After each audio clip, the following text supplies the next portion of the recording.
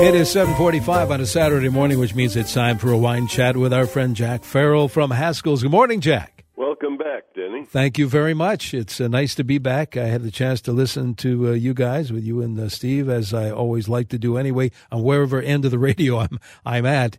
And what are we going to be talking about today? Well, two things I thought we'd talk about. Somebody texted me yesterday about ice and wine, and I thought I ought to clear that up. If you want to put ice in your wine, go right ahead.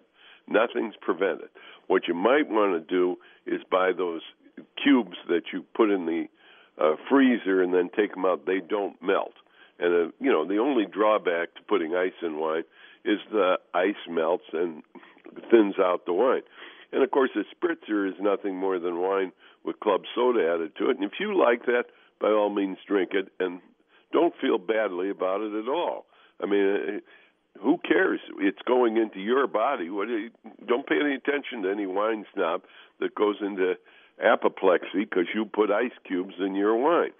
I wouldn't suggest doing it if you're at a fancy wine tasting and you're tasting expensive bottles of wine. But if you're drinking just on your patio and enjoying a glass of wine, go right ahead and don't feel badly about it. And, of course, when it's this hot, red wine should be served at about 60 degrees, almost all of them. And so a little chill on a red wine is perfectly acceptable. And don't let anybody convince you otherwise.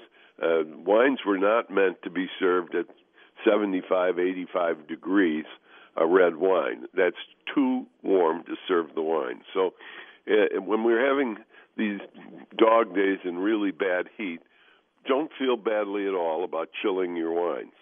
So much for ice and wine.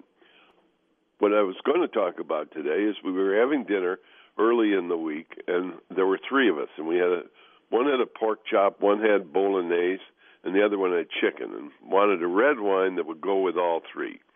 Well, I said, let's try a Chianti. And everybody, all the three other two people there, were absolutely delighted with it, thought it was a perfect choice. And I think we forget about Chianti. Chianti is a delightful wine. And, it's unfortunately one of those bastardized names like Chablis that got abused a whole lot from after World War II right up until the 80s and 90s when things began to change. The Chianti region has a very noble history. The wines of Chianti were recognized in the 13th century by the papal courts and the dukes of Florence and Siena, etc.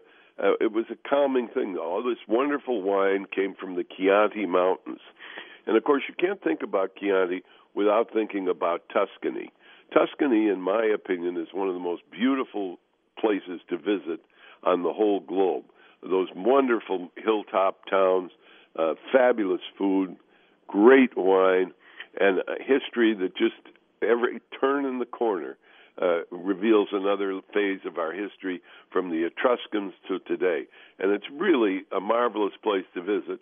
And unfortunately, Chianti is a little like Bordeaux.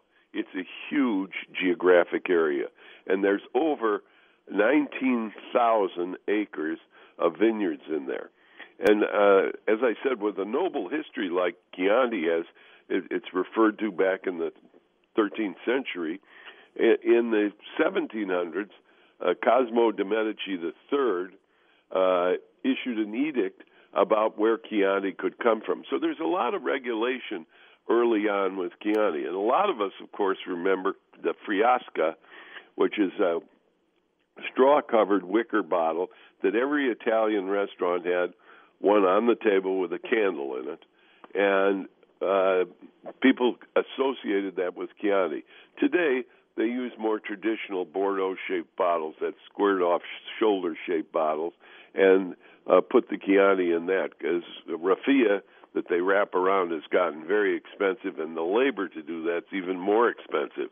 So you don't see too many of the old Frascati bottles, and that's not to be confused with Frascati wine.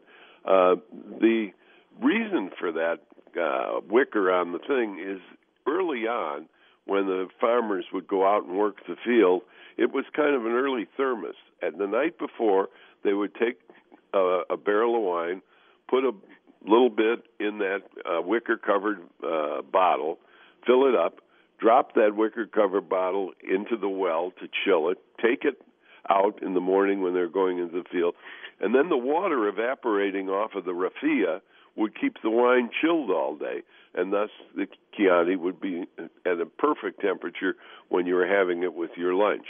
So, but today those wicker-covered bottles aren't around so much anymore, and like I say, they're more expensive. But Chianti is, and like I say, it had a noble history in spite of the fact that in the 50s, right after World War II, it was a source of very cheap red wine. And Gallo was making something called Paisano, which means friend in Italian, and they had big gallon jugs of Chianti, which bore no resemblance to current Chianti at all. When Baron Ricasoli, who became the Prime Minister of India in the 1840s, issued the recipe for Chianti, it was to be 70% Sangiovese, 15% Caniolo, and 15% Malvasia Bianca. Malvasia Bianca, incidentally, is a white grape, and that was the recipe of Chianti for a long time. Well, that has changed quite a bit, and today the only constant is there's a lot of Sangiovese in Chianti. And Chiantis, as I mentioned a moment ago, are all over the board. You can buy a Chianti for $10 a bottle. You can buy a Chianti for $100 a bottle. And is there that much difference? Yes, believe me.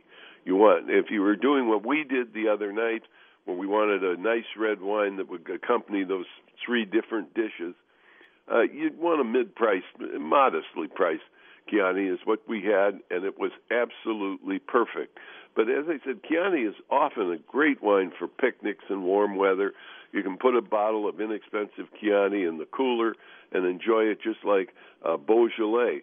And then, as I was saying about the recipe for Chianti, in the 60s and 70s, they began to tinker around a little bit with Chianti and coming up with different blends. And in so doing, they created Super Tuscans. Now, a Super Tuscan wine is a very expensive wine that's from the Chianti region, but it's just Vin Tavola, or table wine, because it might be 100% Cabernet, it might be 100% Merlot, it might be all sorts of things, but it is not the Chianti recipe, and usually does not have Sangiovese in it at all, or if they do, it's only a small part to blend it. So you might have Cabernet and Sangiovese together in a Super Tuscan. And those Super Tuscans are some of the most expensive wines that come out of the Chianti region. And like I say, even in spite of worldwide recognition, they still are labeled simply table wine because they can't use the fabled Chianti sign. And the fabled Chianti sign is the Gallo Nero, or the Black Rooster. If you see a black rooster on the neck, these people belong to the Classico Chianti Consortium, and they take pride in their wine, and they're permitted to put that black rooster on the bottle. And those are usually more expensive. And Chianti, as I say, runs the gamut. There's straight Chianti, then there's Chianti Classico, and then Chianti Reserva. The Classico has to spend almost a year in the cellar. The Reserva has to spend 2 years in the cellar before it's bottled and sold. So you can see there's all sorts of wonderful varieties in Chianti. And the names, of course, of different Chianti producers, some of them are legendary.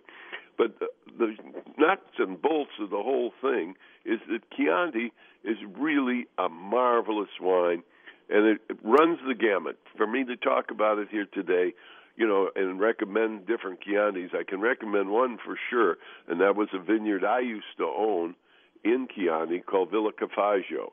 And I sold it about 10 or 12 years ago, and I regret it very much because we loved it and had many happy times at Villa Cafaggio.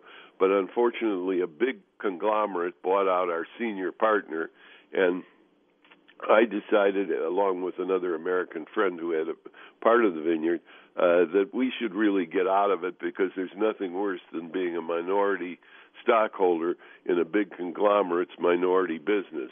But it's a very good Chianti, and it's from Greve and Chianti.